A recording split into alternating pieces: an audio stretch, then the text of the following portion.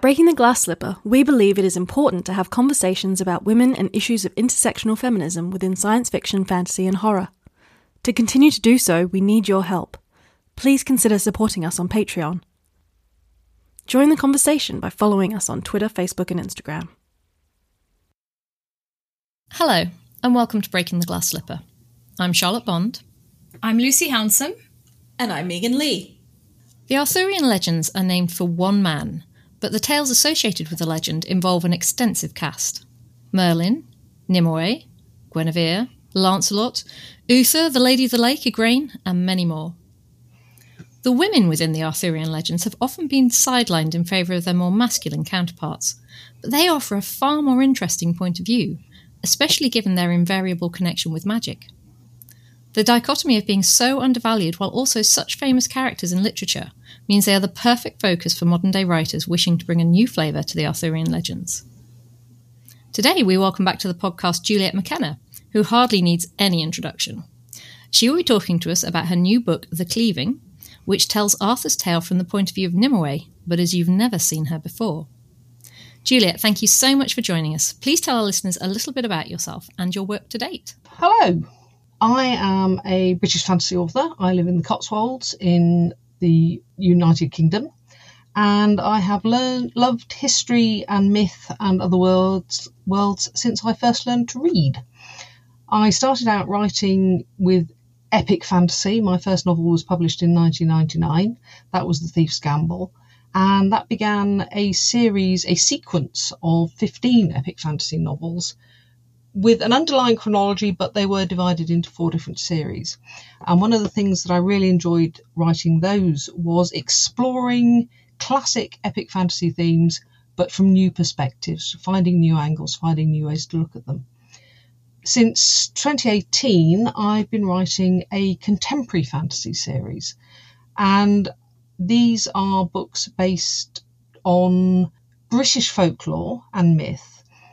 And with them, again, I've been looking at the urban fantasy template, but from a different perspective, primarily because these stories almost all take place in the countryside. Rather than a female human protagonist surrounded by male supernatural creatures, my hero is a chap, and the supernatural creatures are predominantly female, which actually is the classic pattern of traditional English folklore. It's the woodcutter's third son who goes off on the adventure and meets the witch who might eat him or do something else, or be, in fact, useful, a fairy godmother in the woods. And then I had a go at Arthurian legend with The Cleaving. And again, a conversation about why I had never written an Arthurian retelling before focused my thoughts on new perspectives I could offer to that myth cycle. So that is what I have been doing lately, and the next book I have published. Is it one of those, like, we were sitting in the pub and we had this chat about Arthur and I went, oh yeah, I could do that, because they're the best kind of books? It wasn't in the pub, but yes, essentially. I had an email from Simon Spanton at Angry Robot saying, oh, have you ever thought about doing an Arthurian retelling, Jules? And I said, no. And he said, oh, why not? And I said, well, so many problems with the myth cycle: toxic masculinity, rape culture, overwhelming patriarchy. And he went, ooh, good. I said, excuse me? Well, do you think isn't it time that we actually had somebody take on the myth cycle from that point of view, from a female-centred, a feminist perspective? Possibly. So I went away and thought about it. And actually, the more I thought about it, the more interesting the idea became. And I spoke to my agent and I said, Max, what do you reckon? And he said, yeah, I think you should give it a go. So I put some ideas together and sent them to Simon, and he was keen, which was extremely pleasing, because by that stage I really wanted to write this book. And so I got to work. Excellent. Well, I was obviously really excited to see that you had an Arthurian retelling coming out, or at least, the word retelling is a bit of a nebulous thing, because Arthur being the Arthurian tales being what they are. When I first saw this, it kind of got me thinking about the idea of originality and about how many versions or iterations of the myths that we've already seen going back for 1,000 years or more. Because Geoffrey of Monmouth, his retelling dominated the Arthurian sphere for such a long time. What's your take on the whole idea of originality when it comes to Arthurian myth? Is it something that can change with society? Is it the same kind of, because we see this a lot, obviously retellings are hugely popular at the moment. We're seeing an awful lot of Greek mythology retellings, for example. Is it time for, is every age appropriate for an Arthurian retelling, basically? Will this story ever get old? I think Arthur's a very interesting myth cycle because it is very useful as a touchstone. People have a general vague familiarity with Arthur and Merlin and the Sword in the Stone, even if they've never read any of the source material, in the same way that people have a general idea of the plot of Star Wars, even if they've never actually seen the movie. And one of the interesting things about these sort of archetypal myth cycles, the ones that are sort of common property, if you will, is the different uses that are made of them over the decades, or in the case of Arthur, over the centuries. Geoffrey of Monmouth was using the myth cycle to validate and reinforce the then current political system with basically the sheen of antiquity and validation with a long lineage, and basically, to reinforce the acceptability of the current power structure.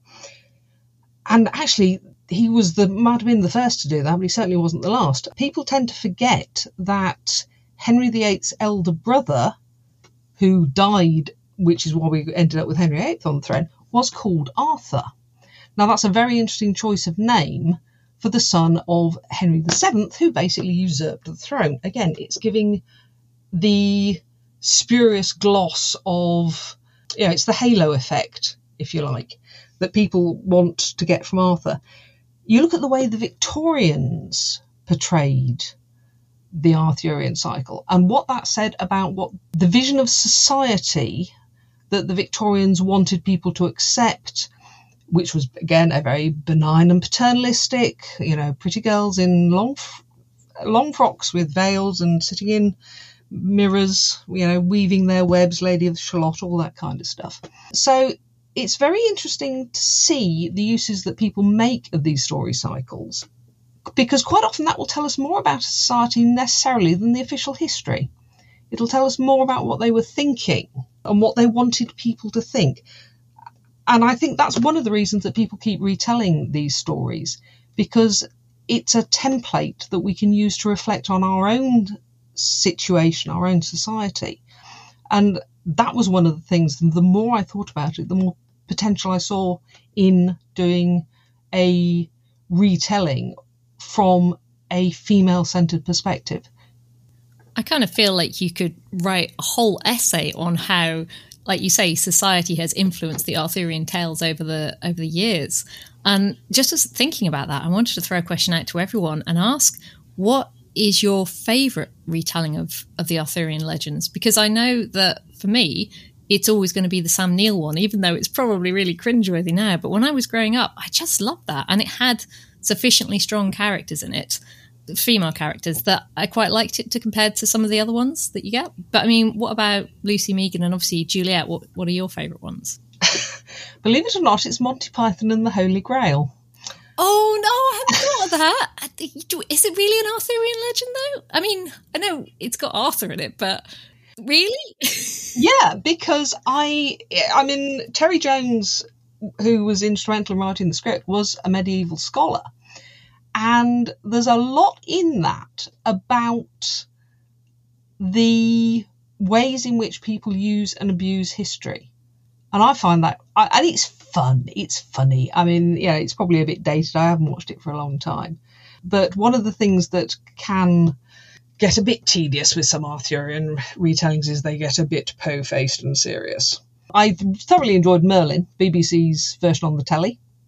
Really enjoyed that. I thought that was great fun and did some interesting things with the underlying elements of the story.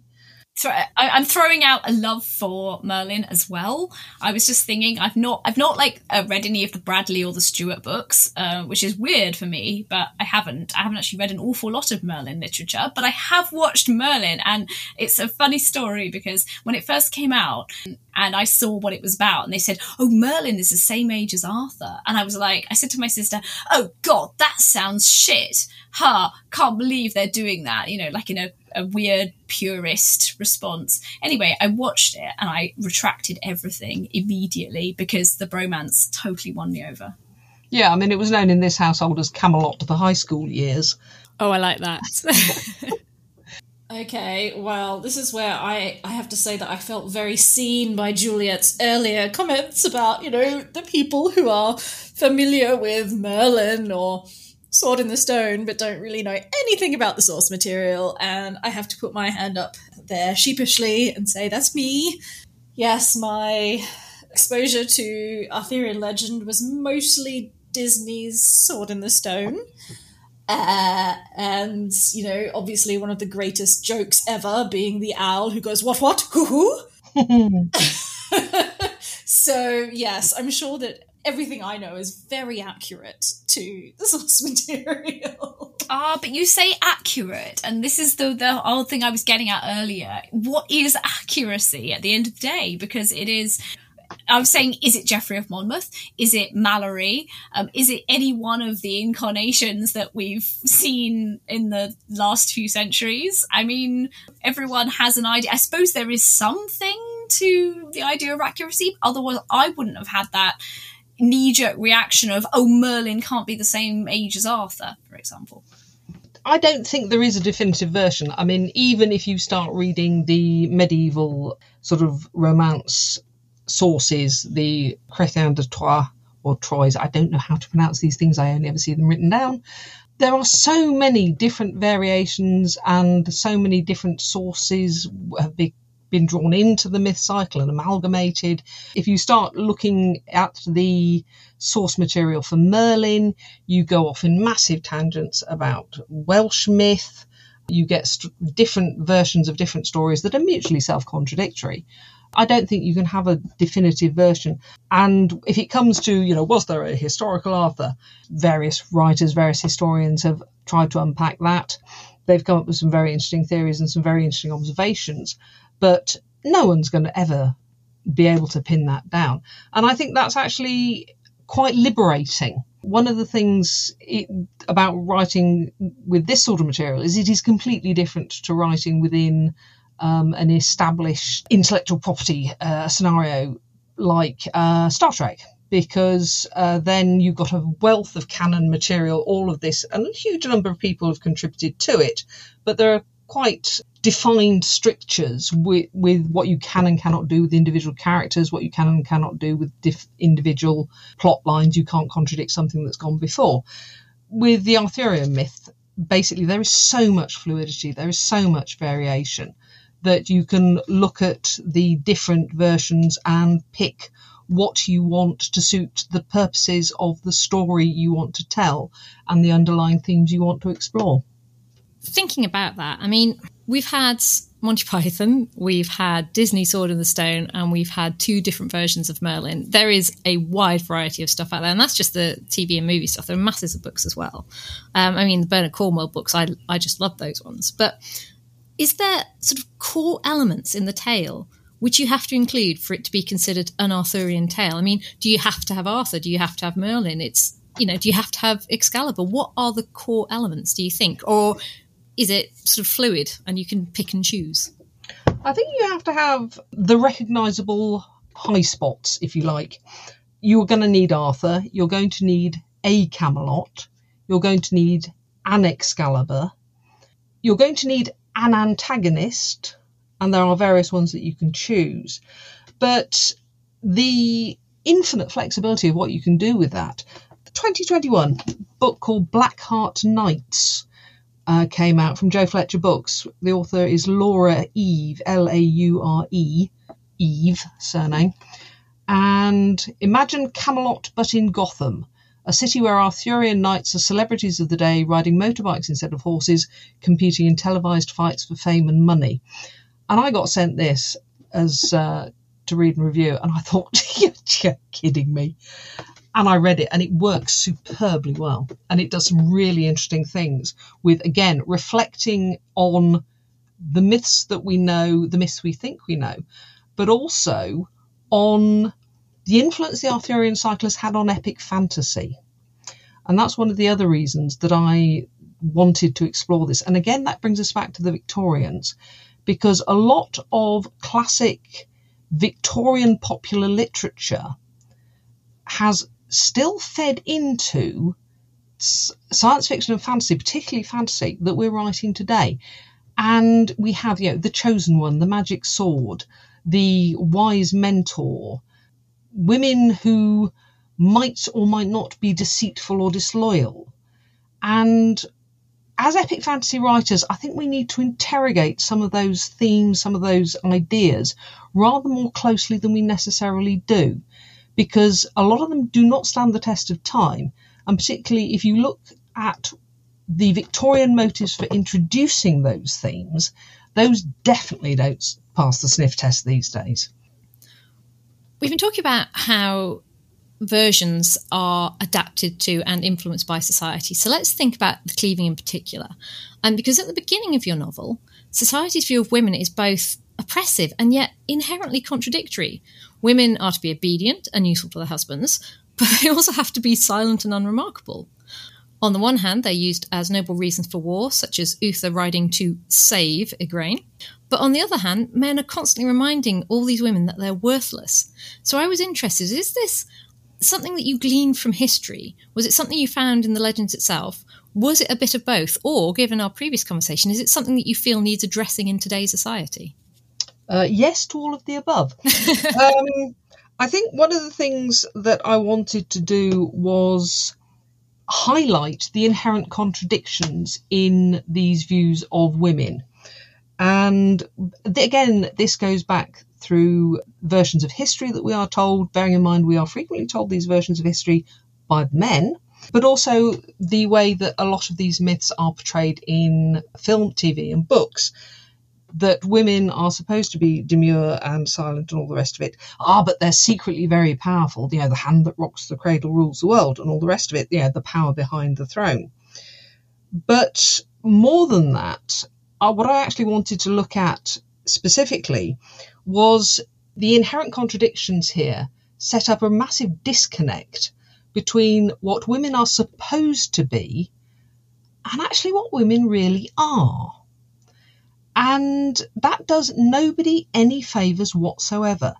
Trying to create an idealistic view of what a woman is and what a woman does, and again, going back to the Victorians, he forgot alone, she forgot in him, all of these ideals, they rarely survive contact with reality.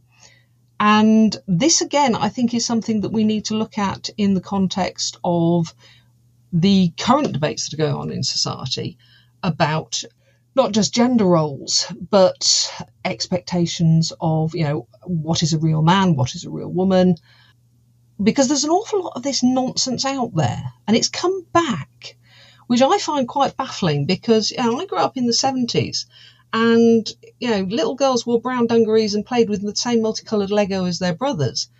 These days, little girls are supposed to be in pink and little boys are supposed to be in blue, and little girls get pink Lego? I don't know why that has come back, and I don't like it as an idea. And the thing is, it's not only these unrealistic expectations, these boxes that are set up that people are supposed to try and force themselves into. They're not only bad for women, they are bad for men as well. So I wanted to just foreground that a mythic ideal actually isn't going to survive contact with reality. So how about we don't? I love your point about the pink Lego. I don't understand that. I was playing with some friends' kids recently, and the boy had dinosaur Lego and the girl had flower Lego. And I like flowers, but I also like dinosaurs. And I feel like a 4-year-old girl should be able to choose that she also likes dinosaurs and flowers, and that's fine. And to a certain extent, you wonder how much of this is unintended consequences of corporate greed, because this sort of genderisation of toys started to come through, fortunately, a bit after my kids were small. But, I mean, I saw an analysis of it, and somebody from the toy industry was saying very simply, yeah, well, it's easy. Why are you doing this? Well, because we can sell twice as much stuff. If we sell a white football for boys and girls to play with, we've sold one football. If we sell a red football for boys and a pink football for girls, we've sold 2 footballs. You can't fault his logic, but at the same time, Yes. Talk about unintended consequences. Yes. It's quite depressing. All right, so in history and, in historical fantasy especially, a lot of powerful women are portrayed as healers who understand potions and herbalism. Why do you think writers so often pair women with plants and the power of the land? In stories, does such power raise them above the male characters or only put them on an equal footing? I think it goes back to the fact that women are far more tied to hearth, home, family, nurturing, picking up the pieces. When the glorious heroic battle has swept to and fro and all the men are dead, the women are the ones who are left picking up the pieces and staunching the wounds and stopping everybody dying of hunger, disease or infection. But I don't think people have necessarily thought that one through to that extent. But I think it's because the role of women historically has been it's hugely simplistic to talk about, hunter-gatherers, men go off and hunt mammoths and women walk around looking for the next ripe berry. But the fact remains that women are more closely tied to environments. With all the debate that's going on about economic migrants and all the rest of it, the vast majority of the first waves of people looking to escape a dreadful economic or violent situation will be the young men, because they are mobile. They can go places in ways that a woman who has got small children and old relatives to look after simply cannot. And so I think the seeing women as nurturers, as healers, as the people who basically make the soup and brew the potions is actually an extension of that. I'd never thought about that mobility point as well. I mean, it's something that when you say it, I'm like, well, yeah, obviously, when we talk about the hero's quest and things, why is it never the women going off? But yeah, I hadn't thought about it, that just physically the ability to move from place to place, because as you say, you have older family members that naturally fall to the woman and you have younger kids. I hadn't thought about that. I'm going to have to look out now for books that prove that this isn't the case, or have women at home still having adventures. Is that even possible? I don't know. It's one of the things that I first started recognising when I was doing the reading for the Chronicles of the Lescari Revolution, which was my 3rd series. There's a really good book on the history of the Balkans by Misha Glenny, who was a journalist, probably still is a journalist. And it was because fractured societies interest me, and why grudges get handed down through generations for a start. But also diasporas. If you start looking at diasporas, it is a very interesting phenomenon on who leaves, why they leave. And in the case of the Lescari Revolution series, one of the things I was looking at in those books, this is going off at something of a tangent, is the extent to which remittance, money getting sent home, actually can perpetuate a bad situation. But that is not directly relevant to anything in the cleaving. Well, that's the thing about good books, isn't it? They might have a narrow focus, but they bring out a discussion of so many varied issues. Yes, one of the things, the more I got into writing this book, the more potential I saw in it, which was good, because if you're not enjoying writing it, there's no point in doing it. I feel like we should, on that note, talk about some of your characters. For example, Nimue, who has been identified as the Lady of the Lake in some iterations of the Arthurian legend. But you have taken her very far away from that, quite passive role. I mean, most people would know her as simply the person who gives Arthur Excalibur, that it arrives from the lake, and that actually she has very little agency and also very little effect outside that role. But she is, in The Cleaving, a central narrator. So we just wanted to ask you about kind of how you took that character and thought that, maybe there was some more development to be had there. Well, one of the interesting things, if you read enough of the sort of original medieval versions of these myths, is Nimue, in quite a few of them, is completely separate from the Lady of the Lake, who might be called Viviane. But equally in other ones, Viviane is completely separate from the Lady of the Lake. There are a lot more female characters in some of the earlier retellings, and these all get amalgamated into one female character in the later retellings, and that irritated me. I felt, let's broaden this cast out, because there used to be a lot more women in these myth cycles. Let's get back to that. The very interesting thing about Nimue is she plays a central role in Merlin's story. And that I definitely wanted to use. So that sets her up as it were, the antithesis to Merlin. And the uses that different people make of magic. So in the story that I wanted to tell, she became a very useful character to develop and rewrite in my own way, to serve that particular purpose within the overall structure of the plot.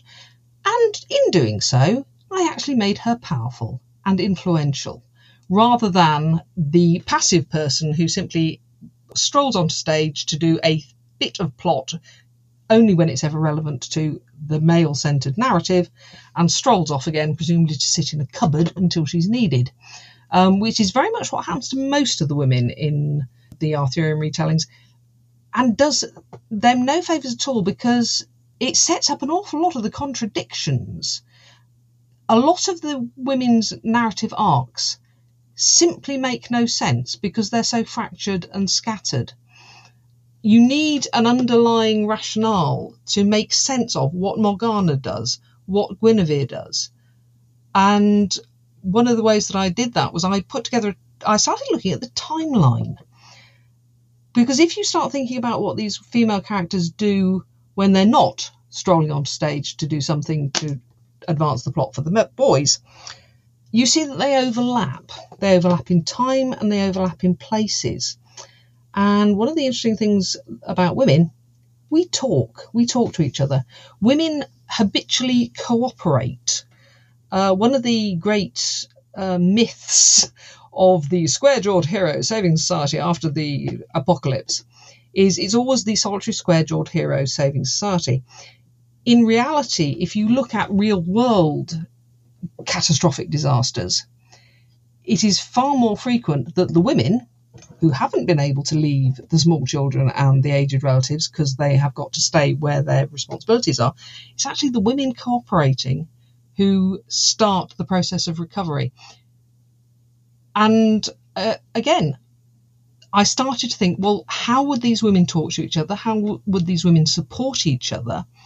And how would their stories come to make sense? I must admit, going back a step, where you were talking about all the different women, Viviane and Nimue and the Lady of the Lake, and how they kind of are interchangeable almost. I have to admit, I did a little internal dance when I read the book, and I'm like, they're all there, they're all different people, and they've all got different roles. It was so refreshing, because like you say, they do kind of get together.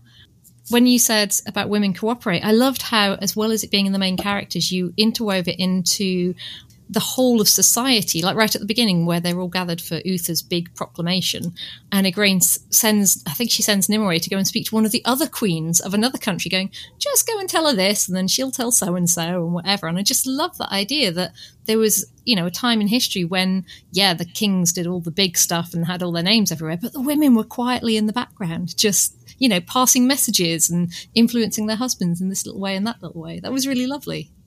I think one of the great things we've got going on at the moment is history is no longer being seen from the solely male perspective. History is no longer about the great deeds of great white men in the classic Victorian mould. You can tell that I've got a few issues with Victorian worldview, can't you? Yeah, we got things like Janina Ramirez's book Femina, which I have not yet read, but I intend to. Looking at society and history from a female perspective. I mean, it started when I was an undergraduate. It's been going on for 40 years. And we are now starting to see that same shift in perspective applied to the great classic narratives, the great classic myth cycles. As you said earlier, we've got retellings of Greek myth. We've got looking at the Trojan War from the point of view of the women. Though, to be fair, that's Aeschylus did do it first. And so did Euripides, I think. So this shift in perspective has been happening in history, I say, for the past 40 years. Now we're starting to see it in the great classic narratives. And I think it's a really interesting development. So my teenage years were spent researching Grail lore, and I can tell you all about Grail lore. I'm fabulous at that. But that element of Arthurian legend with Guinevere and Lancelot and everyone, I was always a bit sort of hazy on. And I will admit that I got the majority of my knowledge from the excellent Sam Neill production of Merlin, in that Merlin and Nimue were sort of cast as star-crossed lovers. And obviously in your book, that's not quite how it is. So you said earlier about Nimue being crucial to Arthur's story in the original writing. So I wondered if you could tell us what Nimue and Merlin were like in the original ones, and how you've changed that as much as you're able to do us without giving us any spoilers for the current book. Yeah, okay, massive spoilers. As was said earlier, in many ways, Nimue is a very passive character in a lot of the myths, but she is cast in this sort of femme fatale mode insofar as she does play a part in Merlin's story. And I wanted to get away from that. When you're looking at Nimue, one of the things that I wanted to explore was the nature of power and what constitutes power, because frequently the idea is that power must be action. It must be doing things. Whereas one of Nimue's powers in this retelling is she is an observer. And the act of observing does change what is going on. But also she becomes somebody who understands what is going on, because she is not driving the action, she is observing the action, and she is looking ahead to what the consequences of those actions are going to be further down the line. And that is one of the things I think that drives her, certainly in this retelling. So in that sense, she is a version of the Nimue from the classic stories, in that she interacts with Merlin, but her interaction in my version, the end is the same, but the reasons are very different. And I think that's probably as much as I can say without spoilers. That, I feel, is a very accurate general summary that gives a good flavour of the novel without giving away the spoilers. Excellent. Thank you. Well, I'm actually glad that you strayed into the territory of female power, because it made me want to talk about another character who everyone is very familiar with, particularly if they've watched the recent Merlin TV show, which is Morgana, or Morgan, often known as Morgan Le Fay.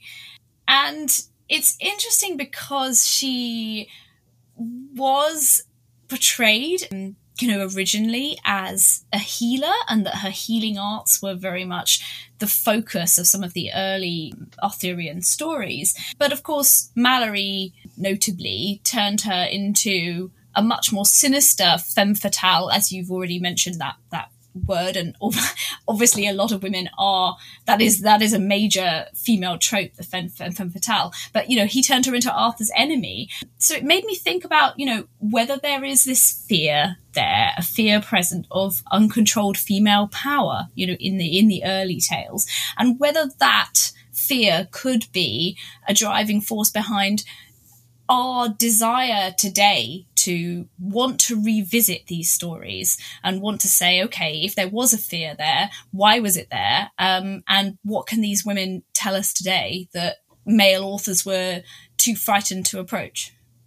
I don't see it so much as dealing with fears of female power, though that is a thread certainly through a fair few of these retellings. I would go first to the old tiresome dichotomy of Madonna or whore, that women must either be pure virtuous and all the rest of it, or they're bad.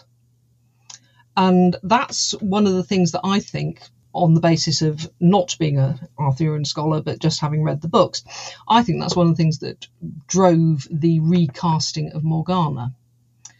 Because in the books, she doesn't do what, the books, Mallory in particular, she doesn't do what is expected of her. She tries to have agency. She tries to make her own decisions.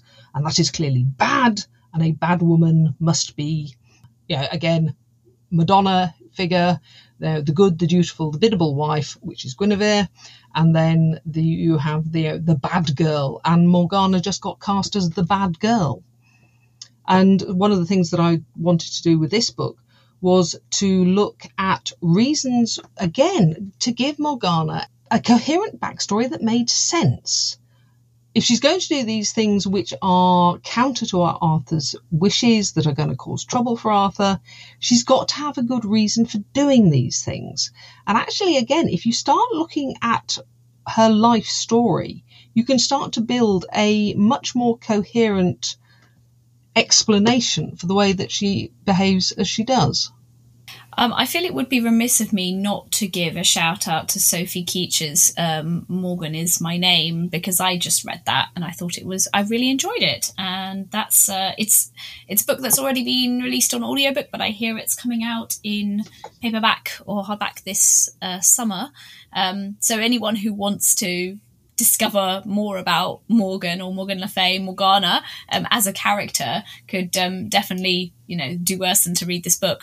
I learned quite a lot, and I really enjoyed Sophie's depiction of her as a healer, and how, even in her ability to heal was the seed of darkness, that it's this somehow kind of heathen magic, and it certainly goes against what is considered Christian and good. Yeah, I didn't touch the Grail aspects of it at all, because I did not want to get into that particular minefield.